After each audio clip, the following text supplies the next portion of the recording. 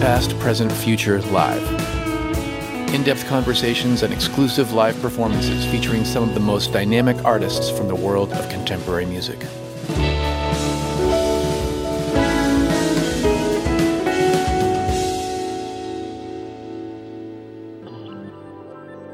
From Osiris Media, this is Past, Present, Future Live.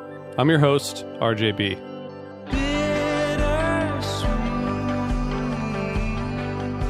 My guest today is Drew Holcomb of Drew Holcomb and the Neighbors. Their most recent album, Dragons, came out in 2019, and I caught up with Drew to talk to him about a lot of things, including being part of a huge family. He was one of 28 grandkids, and how he overcame a lot of loss early in his life to become one of Americana's most reliable artists. We talked about his writing style, his relationship with his wife Ellie, who was in his band at one point, and how his family has inspired him to make new music. We also talked about what he's been doing in quarantine and how he thinks about the business of music. After the interview, you'll hear Drew playing American Beauty, Family, and Dragons. And there's a Spotify playlist of this episode as well. If you like what we're doing here on Past, Present, Future Live, please give us a review on Apple Podcasts or wherever you get your podcasts. And I want to tell you one more time about Sunset Lake CBD, our awesome sponsor. I use their products every day, as I've told you, and it gives me a little bit of relaxation in this crazy world. Get 15% off your order when you go to sunsetlakecbd.com and enter the promo code PPFL15. Now here's my interview with Drew Holcomb.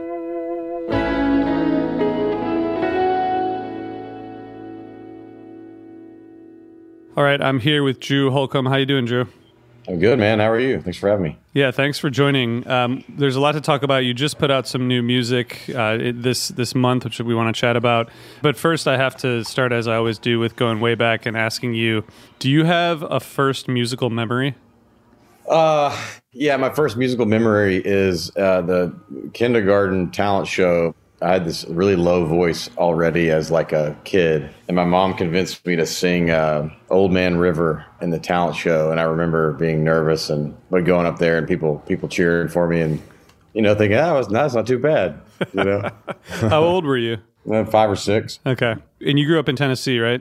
I did. I grew up in Memphis and lived there until college, then went to the University of Tennessee in Knoxville, and then moved back to Memphis after college because of a studio recording job that I got. Memphis is definitely home. It's where I learned to fall in love with music and first shows and all the things, I understand you come from a pretty big family. Was there music around all the time? Was it a very musical family? Yes and no. I mean, there weren't a lot of musicians, but there was a lot of like church music. My mom played the piano a little bit. We'd have family gatherings and we'd do like hymn sings and stuff like that. So there was always music around. My dad, as a like high schooler in the early 70s and college student in the mid 70s, had pretty good musical taste. And so he sort of shared a lot of that with us as his kids. But, I'd say we were like the normal music family, not like we weren't like sitting on the porch playing music, which, I hear about those families and I'm a little jealous. But I think my dad got me a guitar when I was in like the 6th grade, really because he wished that he had played, and so sort of a vicarious thing, I think, for him. I've talked to a lot of musicians who had the same experience, like their parents were kind of living through them, which I understand. Well, I think a lot of, their parents didn't want them playing music, it's like kind of like that long-haired freaky people need not apply thing, So I think he was sort of turning that switch on for me instead of turning it off like it probably had been for him. That's really cool. And was there a lot of music around? Like, was there a lot of music playing just kind of around the house? Yeah, I really think that most of that was like my dad loved to travel. So my parents would load us in this conversion van and we would take a lot of trips, and this is kind of before every car was outfitted with TVs for travel, so we listened to a lot of music driving on the road. My parents loved like oldies radio and dad loved Dylan. And so there was always music around, but it wasn't really until I was in maybe like middle school during the sort of Nirvana, Pearl Jam, Blind Melon era when I started to really sort of pick up my own taste and fall in love with music on my own. Do you remember any album or song that like really got you in a way that hadn't before? Yeah, I remember we were on one of those road trips and we stopped and Dad was like, all right, everybody can get a tape. It was back when we had Walkmans, He's like, everybody can get a tape from the little tower by the checkout, And so I bought this Joe Cocker record. I can't remember the name of the record, but it had this cover of it. It's a Jimmy Webb song. I know that now. that I didn't know at the time. It's called The Moon's a Harsh Mistress. Okay. And I just remember here, it's kind of like this real like mellow piano ballad. And I just remember like playing that song on repeat and then rewinding it, playing it and playing it again. And just fell in love with it. And it was like, I think I was probably in like the 7th grade. Maybe it had my heart broken for the first time and just was like really feeling Joe Cocker, and his emotional growl. So, yeah. Did you start writing or thinking about being a musician back then? No, not at all. I mean, I learned to play guitar. That was really just, again, like grew up kind of church music. And so youth group always needed like people to play. And so I learned how to play and was up there, leading songs. But I didn't really even think about music as like a career until way later, like probably my junior year of college. And that's when I started writing songs. I did like a study abroad thing in Scotland. And in between those eras, though, in high school, I had a brother that passed away young. And so music was kind of the thing that kind of got me through that, helped me make sense of that. And so that's when the idea of like, maybe I could write songs and make people feel better, Yeah.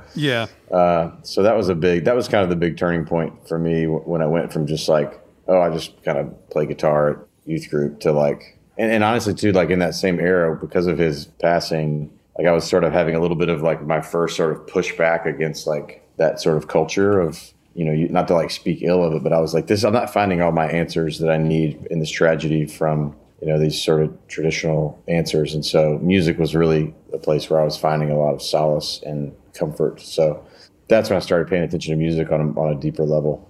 I've read about that, and I'm sorry to hear about their brother passing away. Like, oh, thank you. So young. Was that actual event kind of a catalyst for writing for you, or was it more like you started to identify more with music?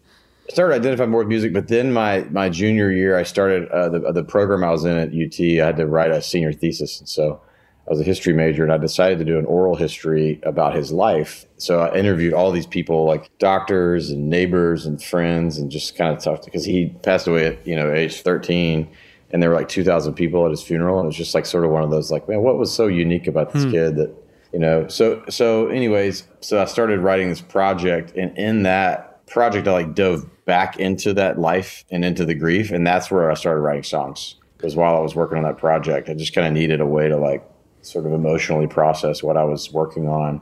That's where I started writing songs. That's intense. And I think it's probably not uncommon for musicians like you who really do try to express yourselves through music to have some kind of, loss, tragedy, something that kind of catalyzes that. Were there other artists that you were identifying with as you were going through that who kind of did what you wanted to do or that you wanted to emulate? Well, I remember after I'd already started making music, I watched both Walk the Line and the Ray Charles movie around the same time. And, both of them sort of had this catalyzing moment in their youth where they lost a sibling. And I was like, I wonder if that's like a common theme of like musicians experience loss. They find like meaning in music. That was a little later. Obviously, I'd already been making music for a while at that point. But I think in the early era of college, I was listening to a lot of David Gray and Patty Griffin, Dylan. I was like doing deep dive, stuff on Dylan. And so I know that you did an interesting project on Bruce Springsteen. Was that college? So I'd already been touring and writing for like 3 years. And to be honest, it wasn't going very well. Like I was having a hard time making ends meet. And so I knew I'd always wanted to go to graduate school. My original plan when I was in college was to become like a history professor. Okay. And so I just loved it, So I found out that St. Andrews over in Scotland had this sort of distance program where you could go for a week, twice a year, and then do like all your writing and essays and stuff from home or from the road for me. So I decided to do that. And so got a master's in theology while I was touring and all that kind of stuff, and ended up writing my thesis on Springsteen and sort of the sort of redemptive imagination in his work. There's like all this Catholic imagery all throughout his work, and then this sort of like Black church call and response of his live show, and then sort of like Protestant work ethic of like American working class man, Yeah. So it's sort of like dove into all that. It's so interesting because like in American academia, there's like so many of these academics are like super fans of music. And so there's like symposiums about like Dylan and symposiums about, Appalachian folk music. So there's all these like sociologists and theologians and anthropologists and historians that love to write about musicians as well. So I unearthed all that. It was pretty fun and super nerdy. That's cool. And I know that, like, based on your upbringing, you mentioned the church a few times, and, there's so many people I know going to Springsteen shows or The Dead or Fish or whoever, and that's church for them. Yeah. There's a lot of overlap. Yeah, for sure. It's like a communal gathering of people trying to sort of like experience transcendence, and escape from the doldrums of everyday life. And rock and roll is definitely that. I mean, it's so interesting how many of the like great artists sort of learned their trade singing and playing in church bands when they were kids. Yeah, totally. Kings of Leon, have you seen that documentary, about growing up in the Pentecostal church? Yeah, there's so many. I mean, I feel like more often than not, there's that connection. Yeah, Avery Brother's dad's a preacher. I mean, it's a big part of music. And I know that even people who didn't grow up in hugely religious families, sometimes that's just the first place you really hear people music. Doing a live performance, right? Singing and playing instruments if you're lucky, which is kind of amazing. Yeah, no doubt. So you were making music, and you said it was kind of like not going well. At what point did it start to kind of click for you, or what changed that pushed you toward where you are now in terms of those initial steps? Yeah, it was sort of a like crossroads of a handful of things. I mean, I'd been doing it for like maybe 5 years, and it wasn't like, oh my gosh, we're living in a car, but it was like, man, we can't really sustain life like this because we're doing 200 shows a year and, just like always in the car and staying in Super 8s and, just like missing out on all the normal parts of life. And so around that time, I wrote a song one night about my nieces and nephews. My sister and her husband lived in Nashville, and then they decided to move to Central America. Kind of a long story, but I got real kind of overwhelmed with melancholy about seeing my nieces and nephews move away. They were really young, 5, 3, and 1.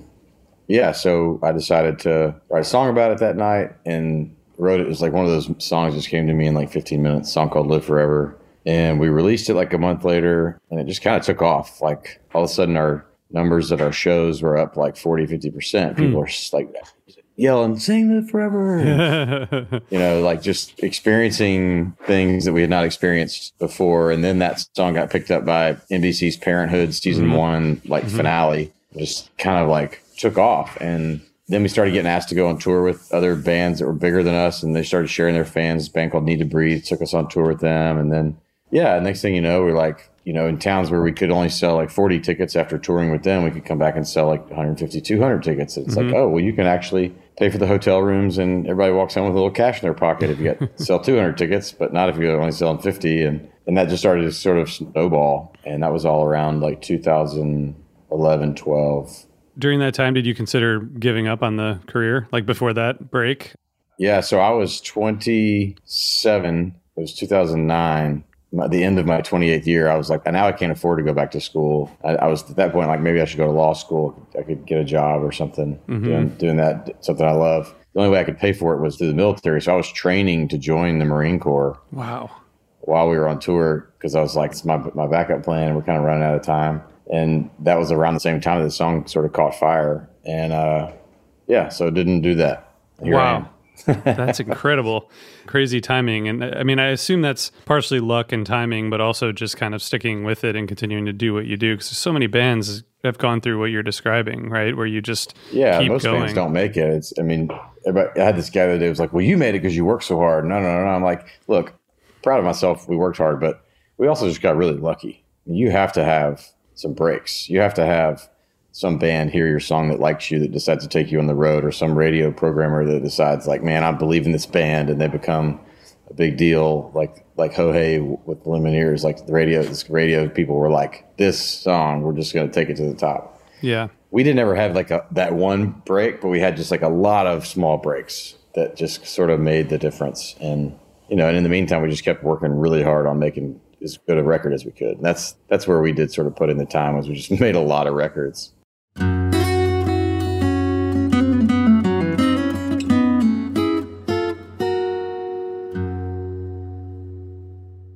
I guess I want to talk a little bit about your style, because curious, kind of growing up in Tennessee and being around Nashville and Memphis, sort of two different music scenes, but you have an approach that I think you've described as like, singer, troubadour, and your shows kind of reflect that. It feels a little bit like a revival in some ways, and a little bit like a concert. I mean, were you consciously trying to kind of bridge all those different experiences and influences that you had?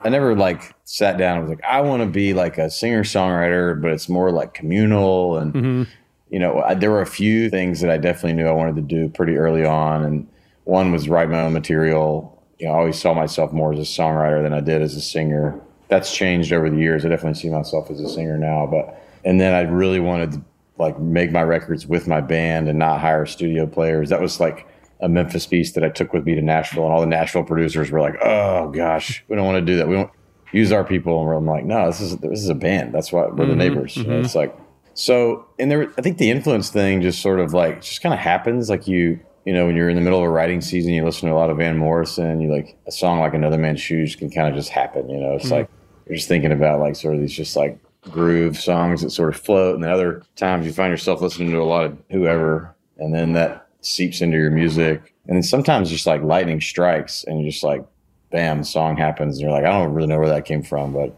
really proud of it. and the other songs you work on for like 5 years. And after 5 years, it's finally like, finally nailed this song. I knew there was something here. I've been cannibalizing it for years, trying to figure it out. Yeah. I think I read that Nothing But Trouble took 6 years or so. Yeah. 5 or 6 years. Yeah. Yeah. I love that song, but it was literally one like, I knew the components were there. I just couldn't find the right thing. Do you have like a particular approach for songwriting? Like, do you have a routine or a time or do you like just wait for it to strike you?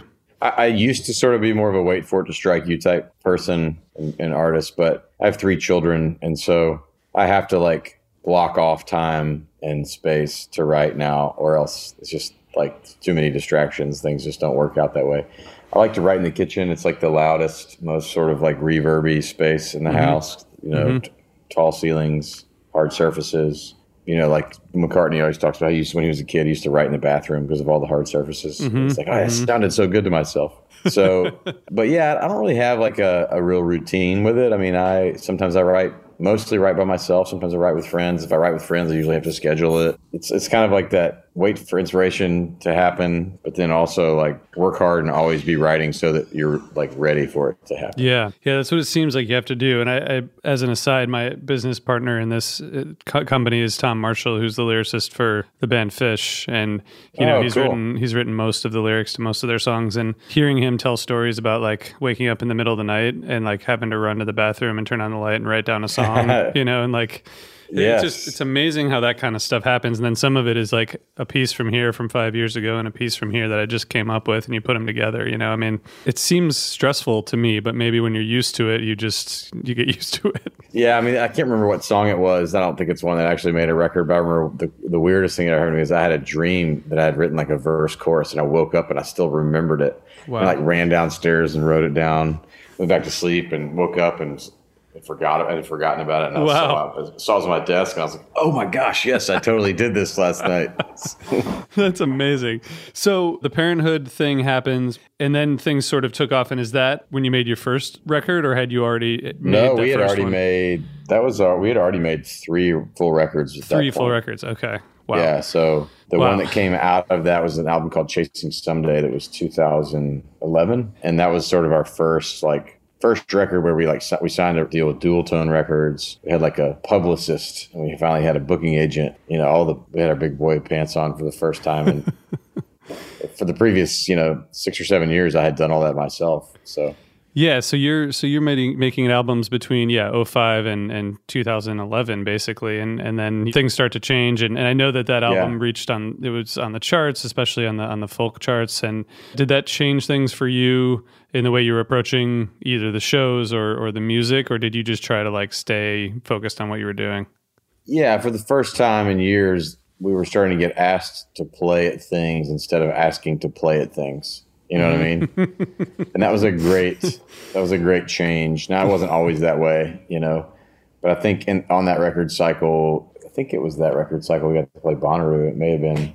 It was 2013, which was on that same cycle, maybe right at the beginning of the next one. But, we started doing like real tours, playing real venues, not just like bars with stages. And at that point, we were only really playing real venues before that in like 7 cities. And my band was always having to take other work because we weren't working enough. So that was the first time it really felt like, oh, this is actually like, it's really going to happen. So that was kind of the major shift in that season.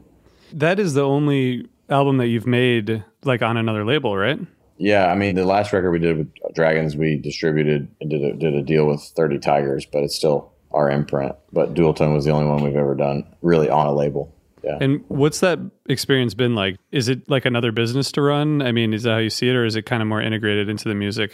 Yeah, it is. I mean, that's one thing nobody tells you when you're like, I want to be an artist. It's like, okay, cool. Did you know you're starting a small business? Did you know you're going to have to like send tax forms to all your bandmates? Did you know you're going to have to get workers' comp insurance for festivals, and they're going to require you to have general liability insurance, and that, you're going to have to like hire a business manager and think about salary and all. I mean, it's just, none of that stuff is told to you when you go see your favorite band in college and they're up there rocking out and the girls are going crazy and you're like, man, this is awesome. You didn't know that guy was on the phone earlier this morning trying to figure out his quarterly tax payments with his attorney, Yeah, or not, and then ending up losing everything. Right, because right, just, like, exactly. Don't pay attention. Some horror stories that you hear. But I've actually found that I kind of enjoyed that part of it. I don't enjoy every part of it, but I do enjoy the business side of it probably more than most artists do. But it still doesn't. It's funny how it's still like it's like a totally separate part of my brain. It doesn't really affect the creative side. And people have tried to make it affect the creative side. Like, oh man, if you did this, you could make X amount of money. And I'm like, yeah, but then I wouldn't be doing what I want to do with my music, and that's not the point, So I've still always tried to let creative drive creative and not let commerce drive creative.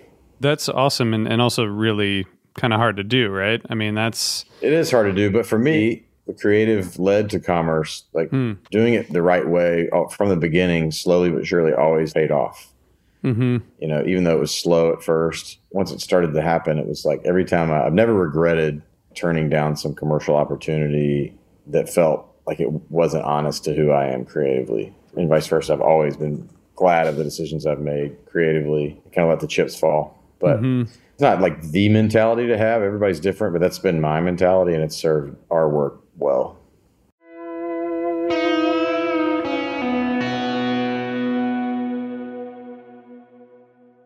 So after that came out, you've put out a bunch of records since then, and they've all been well received. It sounds like since then you've kind of just been on this ride of continuing to gain momentum. Is that kind of how it's played out for you? It did play out like that for multiple records. For Good Light, definitely. Medicine was our biggest record up to that point. But there were like shifts in the industry that happened kind of around 2017. I got really, really sick, was in the hospital with meningitis, spent 10 days in the hospital right before Souvenir came out. And that was also like 2 years before that, iTunes was still like really bumping. And that's how we would pay for like the record, and the marketing was through this big first quarter of actual sales. And that's like by the time Souvenir came around, like for instance, I don't know what the numbers are, but like let's say I think Medicine, the first week we sold like 10,000 copies, like actual sold copies of the record on iTunes or physical. And I think Souvenir, the consumption was the same, but like 80% of that consumption had moved to streaming, where there was basically no quick revenue. It's all long revenue. So all of a sudden, like I've been sick, had meningitis, put the record out, and we were basically broke. And for whatever reason, that record didn't connect quite like the others had also. And our touring was down.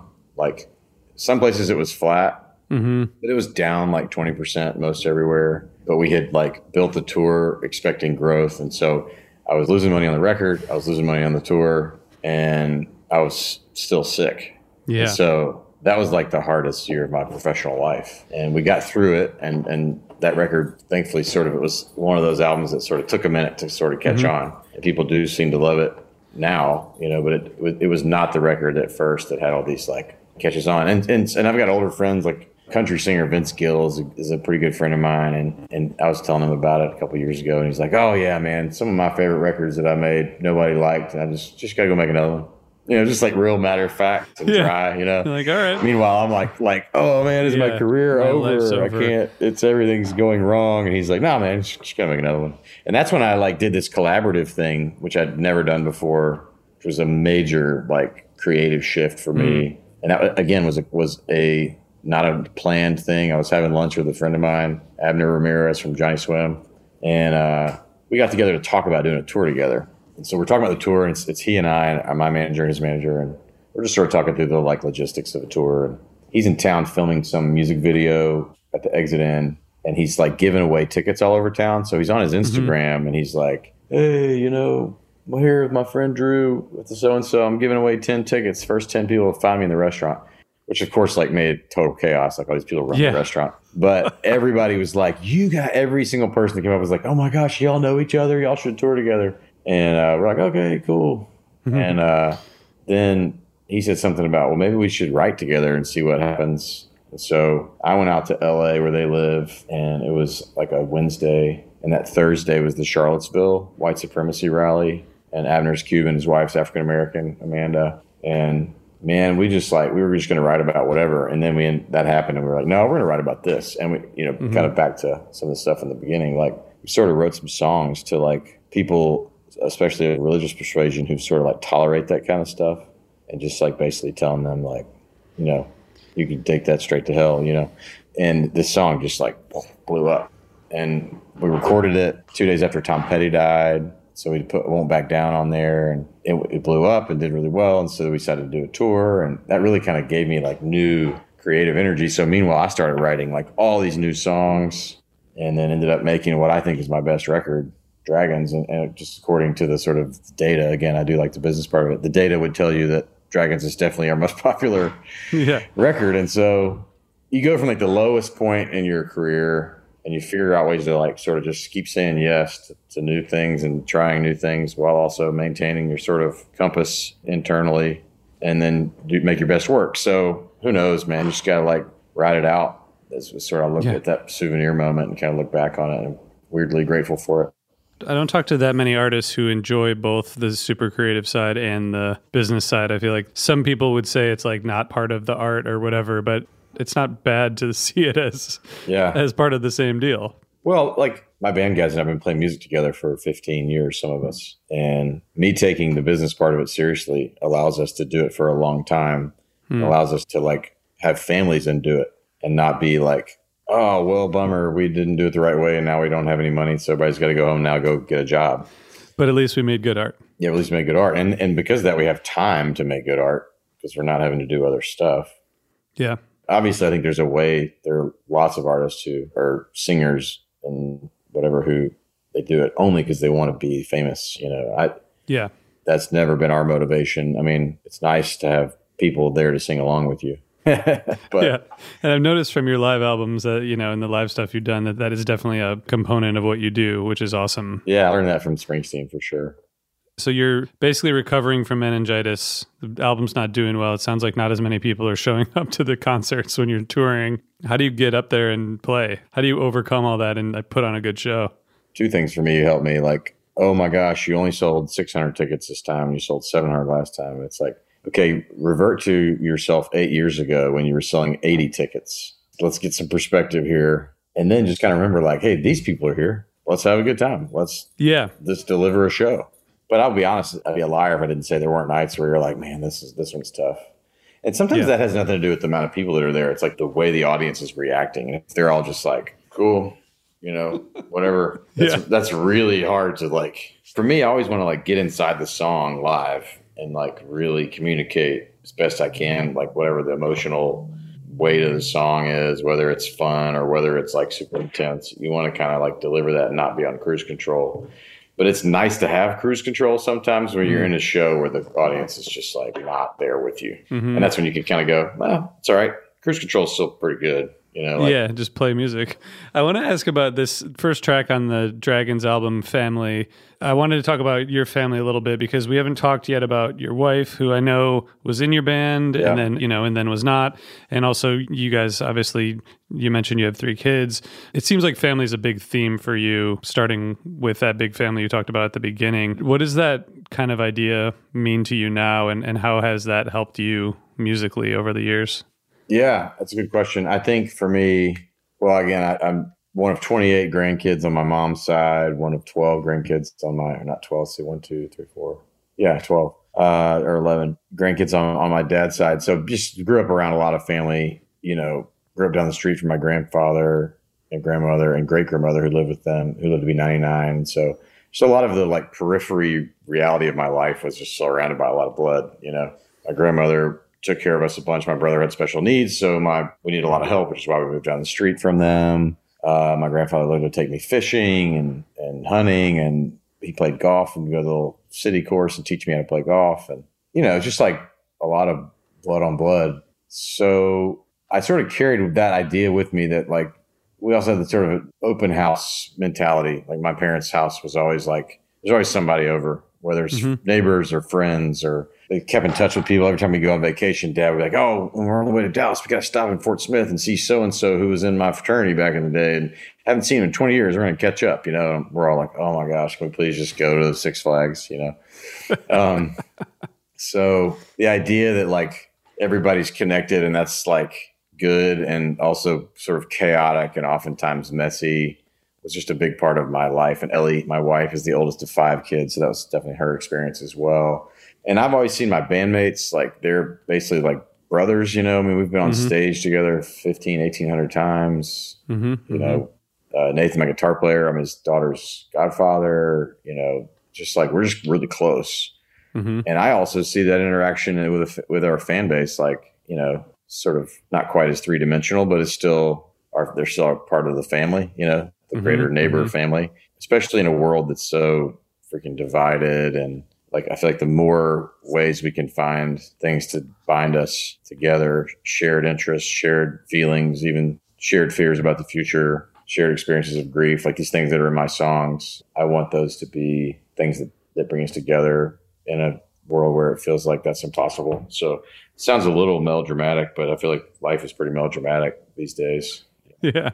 Well, it's also like you could take the cynical view that like, yeah, sure, your fans are like part of your family, but really it's like, that's I think a cynical way to look at it is like, that's just like a cliche, but it seems like it resonates for you as an artist, which I think is really all that matters, right? And it seems like it resonates with your fans as well. Yeah, it does that seems to be the case. Who knows if like we stop touring and stop releasing music, I'm sure it could, I don't want to hold their feet to the fire and say, you're my cousin, don't abandon me, but at the same time, it's like, yeah, I feel like while there's obviously some sort of exchange happening, we make music, they come to shows, there's certainly like a transactional nature to that, but it's also, I think this goes back to the art part. It's like when you as an artist give up something of yourself and you put a piece of your, sort of put your pound of flesh on the record, people resonate with that. Yeah. That's where the communal bind that happens in music happens. It's like when I listen to a Wilco record, I feel like they like are giving away a piece of themselves. That's why it's magical. It's taking this years of hard work, but also like some creative spark that they can't explain and I can't explain, but we get to like share it together and be in a room. And so that's what's special about music. And I hope to not ever sort of be cynical about that. Yeah. Well, yeah. And on the live experience side, like we've talked about Springsteen, I mean, if you go see a Springsteen show, he's not leaving anything unsaid, Nothing. And any good concert, I think you feel like the artist has given you some of their time and also left everything they have out there, which is just, as a music fan, it's the best feeling, you know, to walk away from a show and be like, we and the band were in it together. Totally. Yeah. That's the magic. I know your wife has a musical background as well, and I'm curious just if you don't mind sharing like how you guys have approached music with your kids. Yeah, I mean, obviously like their experience is very different because they've spent, our daughter's 7 and she's probably spent 100 nights on a tour bus. We have instruments laying around the house and they can play with them if they want. And no one's taken quite like again, they're only 8, 5, and 2, but we're not going to pressure them into it. But my daughter, it's amazing. Her favorite thing right now is like she loves Hamilton and she bought the lyric book. And she's basically like teaching herself how to read by like memorizing the entire soundtrack to Hamilton. And so she's like, what does this word mean? What does this word mean? Every once in a while you're like, you're not supposed to know that word. Right. Yeah, but her like capacity for remembering lyrics is unlike anything I've ever seen. And so, you just never know who your kids are. Like, you do your best to sort of just like give them like a place to grow and like kind of keep them from getting hurt and, but you just hope that they sort of find the things that they love and are good at and find ways to express themselves through those without pressuring them. I do think that the main thing we do is we play music a lot. And the best story ever, we got to tour with Willie Nelson And we decided to take the kids because we're like, this is once in a lifetime. We're going to be on the road with Willie Nelson for 2 weeks. And so she's 4.5, 5 at the time. She's 5 at the time. And playing Willie every day just to kind of get them familiar with all of his stuff. And 2 days before the tour, she pulls me aside. She goes, Dad, I really want to start the tour. And I was like, yeah, Emmylou, it's going to be great. Me too. She goes, I've waited my whole life to meet Willie Nelson. And I was like, yeah, me too. And I'm 35, you know? Yeah. That's awesome. But like, so their perspective is really, you know, unique. So the last night of that tour, we let her stay up late for his set, and he would invite me to come up and sing I Saw the Light and Will the Circle Be Unbroken. And then he sings On the Road Again. The band plays, he shakes hands at the front, signs some stuff, and then gets in his bus. On his way from the stage to the bus, he stops, sees Ellie holding Emmylou, gives her a kiss on the cheek, grabs her face and says, "Good night, princess," and gets on his bus. And that's the last time we saw Willie. Wow. And I'm like, man, amazing. What a memory for her, you know? Yeah. It's things That's that like incredible. 99.999% of children never get to experience anything like that. Yeah, that's amazing. Thanks for sharing that story.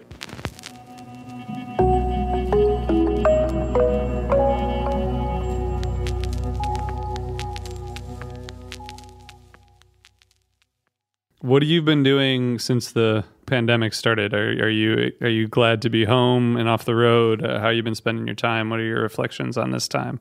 Yeah, it's a really weird ping pong for me between the devastation and despair of like losing your livelihood.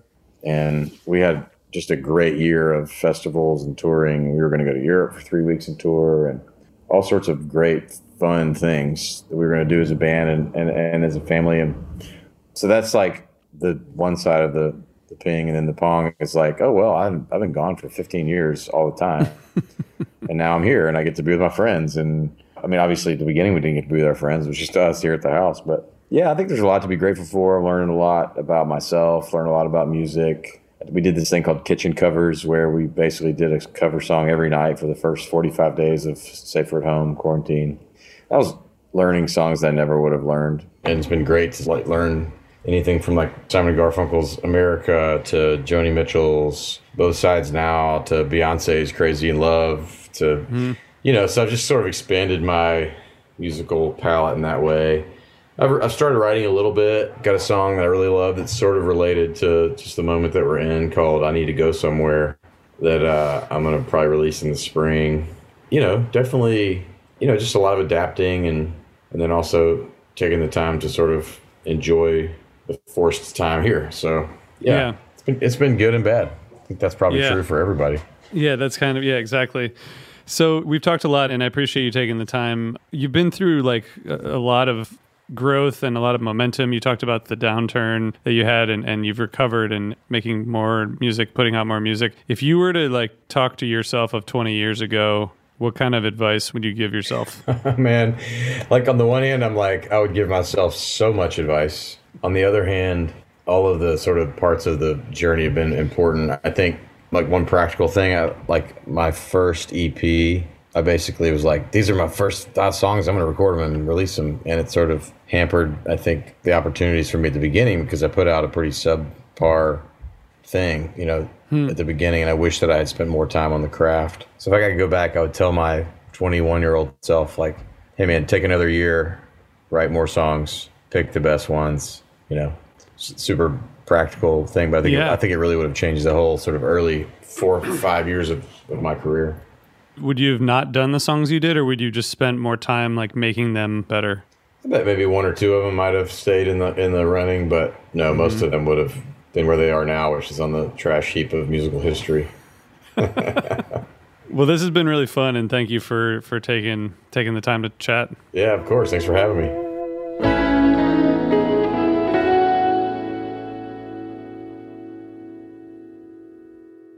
And now here's Drew Holcomb playing American Beauty, Family, and Dragons. Play an older song now. This is a song off of a record called Medicine. It's a song called American Beauty. And it goes like this.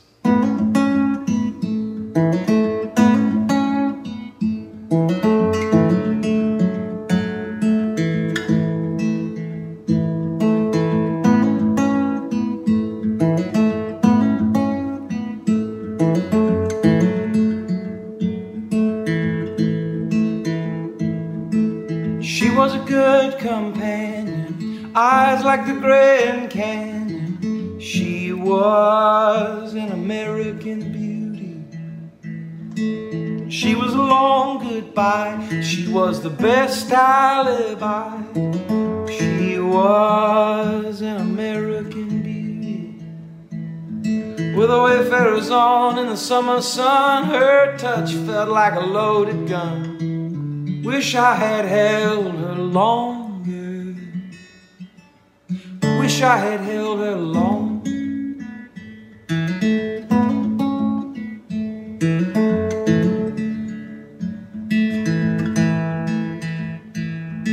A gorgeous vagabond. She was sweet, but she was strong.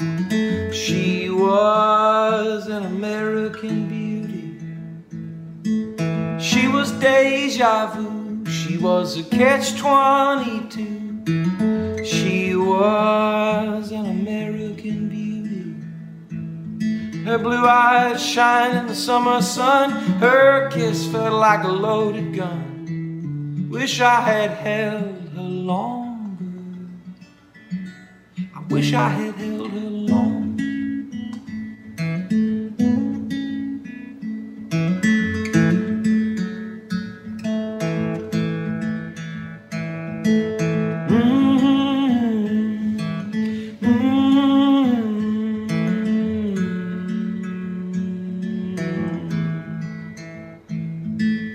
Goodbye came like the morning sun. She fired shots from a loaded gun. Wish I had held her longer.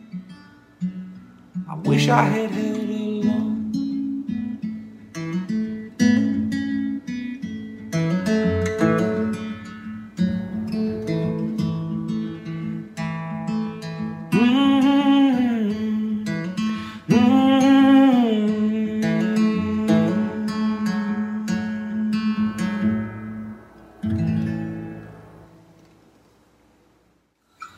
I come from a very large family. I have 28 cousins, first cousins. This is a song I wrote on my last record. The record's called Dragons. The song's about just sort of the chaos and good and the bad of, you know, families and stuff. Everybody knows what that's like. It goes like this.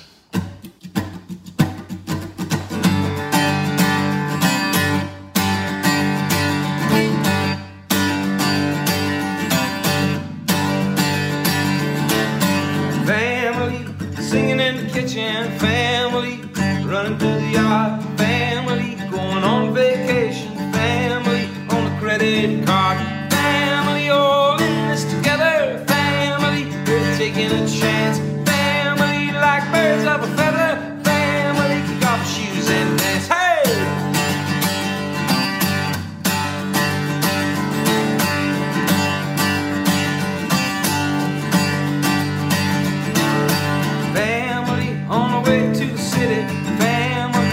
Laughing in the rain, family, it ain't always pretty. Family can drive you insane. Family got the keys to the kingdom. Family, take it out like fire. Family, all four seasons. Family, well bless your heart. Hey!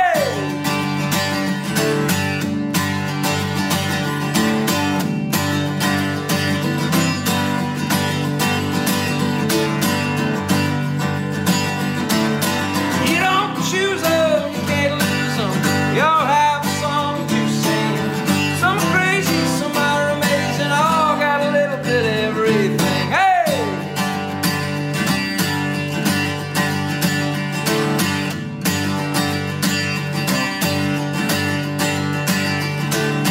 Family, some $10. Family, like a photograph. Family, baptized in the water. Family, put me on the map.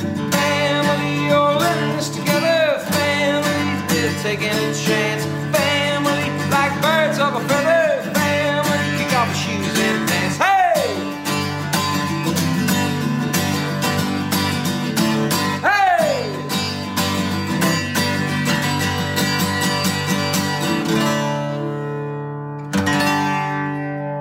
One more song for you. This is the title track of my latest record. album is called Dragons. So the song is called Dragons. It's a simple song. It's a dream narrative of the time I hung out with the ghost of my grandfather. In a dream, of course. It's called Dragons. Y'all take care.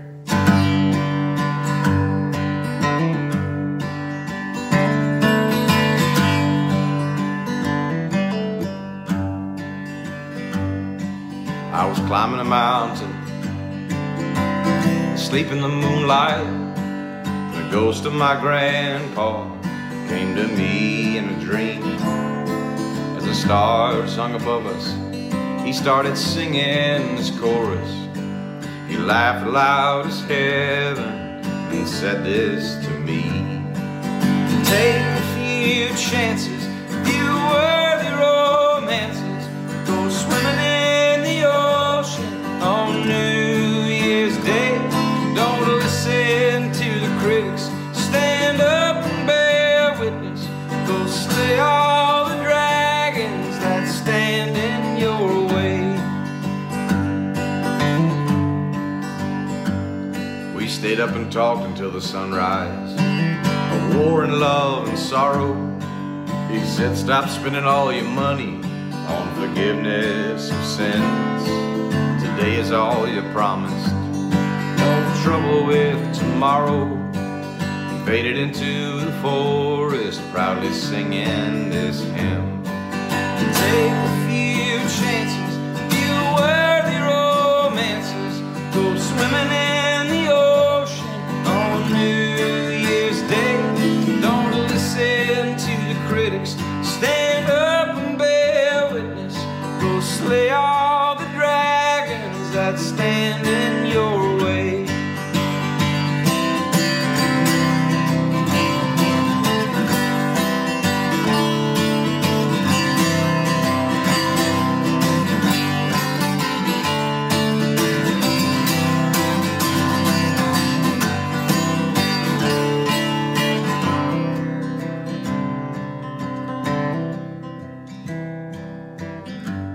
With a fever, surrounded by lightning.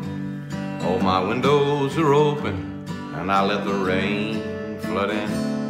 The past felt like the present, the future uncertain. I sang like a sparrow lost in the wind.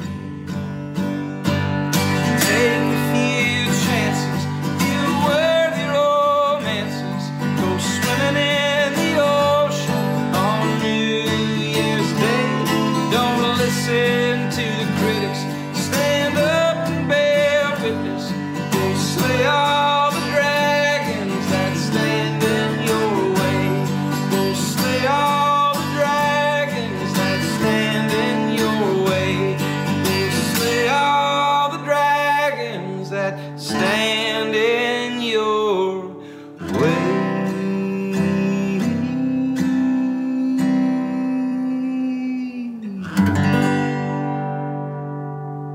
Thank you very much. See you soon.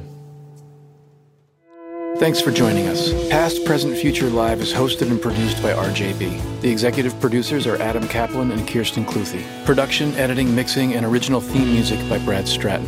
This podcast is presented by Osiris Media. Please visit osirispod.com to find more content and deepen your connection to the music you love.